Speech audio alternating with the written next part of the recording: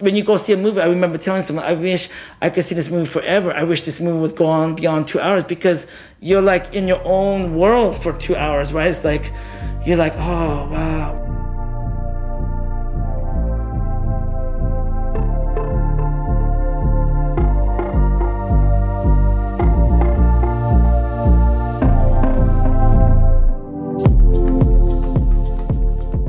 Hello, my name is Austin Tam, and welcome to Making the Invisible Visible.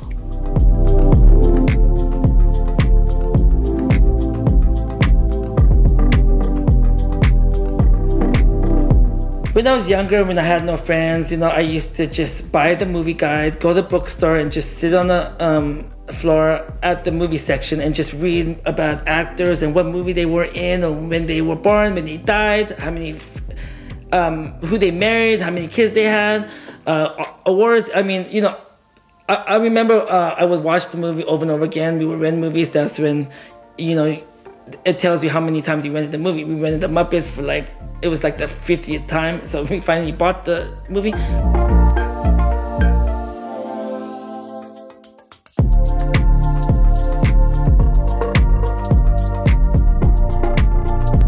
The other day I was trying to what type movies that had roles of people with disabilities. I mean, you had Helen Keller, you had Miracle Worker, you had Forrest Gump, you had the Peanut Butter Falcon, you had the Elephant Man, and you had Rain Man, and I used to think, wow, all those people were really all those people is that the real person?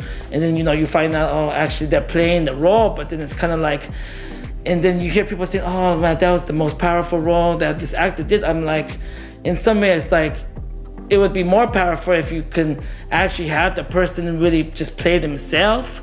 A lot of people don't want to watch that, right? They want to watch make-believe, or that's why people watch movies, right? It takes you somewhere to another place.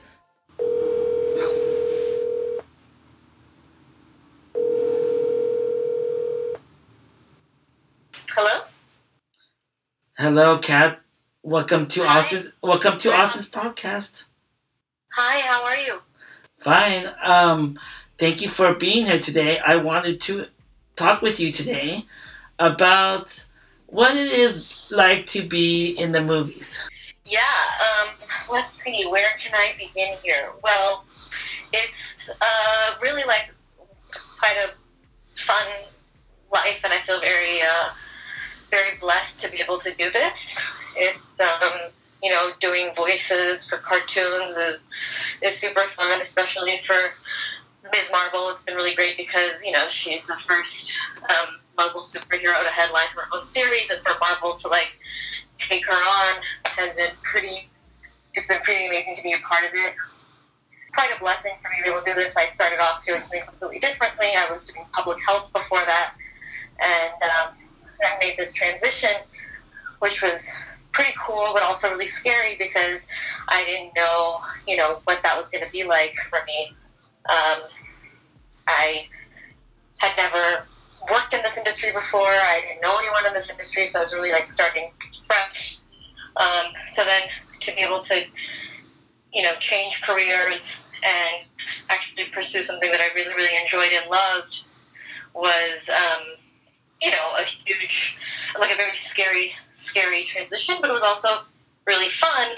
And thankfully, with a good amount of hard work, it's been a great journey. And since then, I've been writing, and I'm, acting and the things, but I've been writing as well, so that's been very cool. And I had a pilot that went to Sundance last year and won at South by Southwest. So, what kind of roles would you like to take on if you had a chance?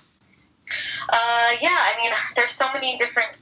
I just love fun characters that are interesting and different.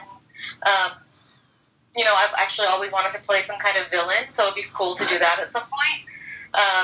But really, for me, it's just any kind of character that's really well thought out, multi-layered, and that's why I often write for myself, because there are so many different kinds of archetypes that we just haven't seen in in mainstream media. But that's changing, thankfully, with more voices that are being added into the fold.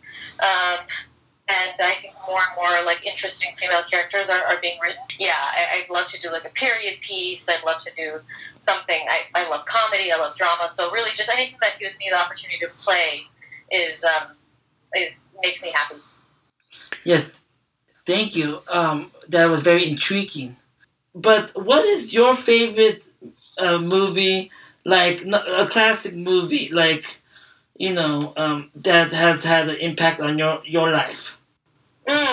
Yeah, I mean, I think there's been several that I grew up loving and watching. I think one of my, as a kid, the movie that really, I guess one of the ones that impacted me a lot was Braveheart. I was like, I don't know, 11 or 12 when I saw that movie, and it moved me a lot, and it was something that if it's, to this day, if it's on, I will watch it. It was just so beautifully done, and I think it does stand the test of time. I mean, another really great movie was Awakenings.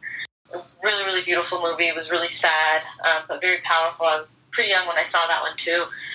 Fried Green Tomatoes. There were just so many great films that came out of when I was a child in my childhood. So that was something that Forrest Gump? Do you like Forrest Gump? Actually, Carl was a big Forrest Gump fan. Oh, oopsies! But I wasn't as obsessed with it as he was. I thought it was a great film, but I wasn't. It was one of those that made me obsessive. Looking at movies, because movies take you to a different place in your life. I know, like when I go to theaters, like I'm like, gosh, I wish this movie would just last forever, right? Because you're like out of body, and like I was talking. Yeah. What do you like about a voice character compared to like live action? So there's so much that you can play with your voice. You get a lot more.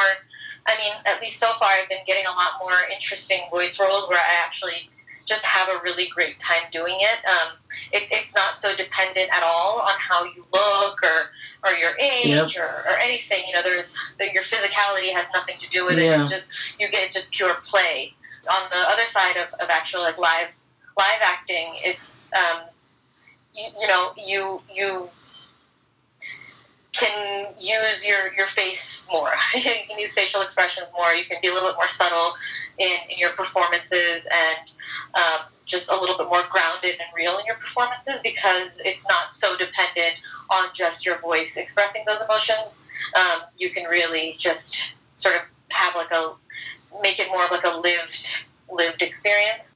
I love movies that have a story, that share a story. I mean, that just about someone's journey. I mean, it's kind of like, I like comedy, but then, the movie Big, I mean, gosh, it brought up like, you want to be a child, and then like you're a child, and now you're grown up, and then now you have to go back because now you're going to become, it takes you to like. Big was one of those that like I saw that as a kid, and there's something really magical about childhood that it's hard to like recapture that.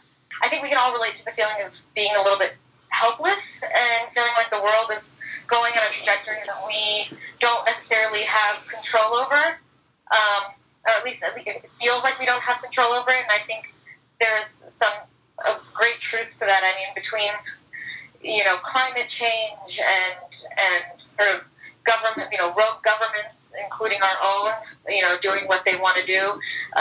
This fantasy of having a superpower is something that certainly crossed my mind a lot. Not just now, of course, as an adult. I think as a child, it was more I wanted superpowers because I was my stature was small. I was a girl. In being a girl, I did feel like a weakness and a vulnerability. And I would fantasize about having some sort of like super strength that would actually make me feel less threatened by the world. And now that fantasy has turned into, it would be nice to have a superpower to sort of take power back from those that have abused it and have made the rest of us suffer. Thank you so much, Kat. Yeah, I'm honored so that, thanks for having me. yeah, thank you, of course, and thank you for sharing your story, and I look forward to maybe talking with you again.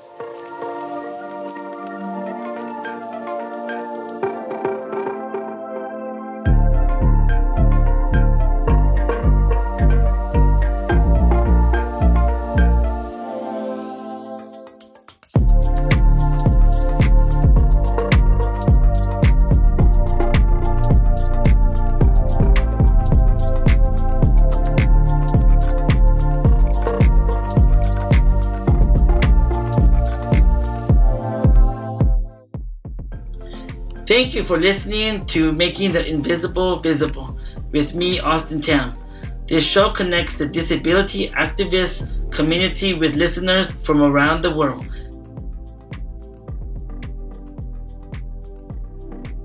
Music score and mixing is by Joshoa Occasion.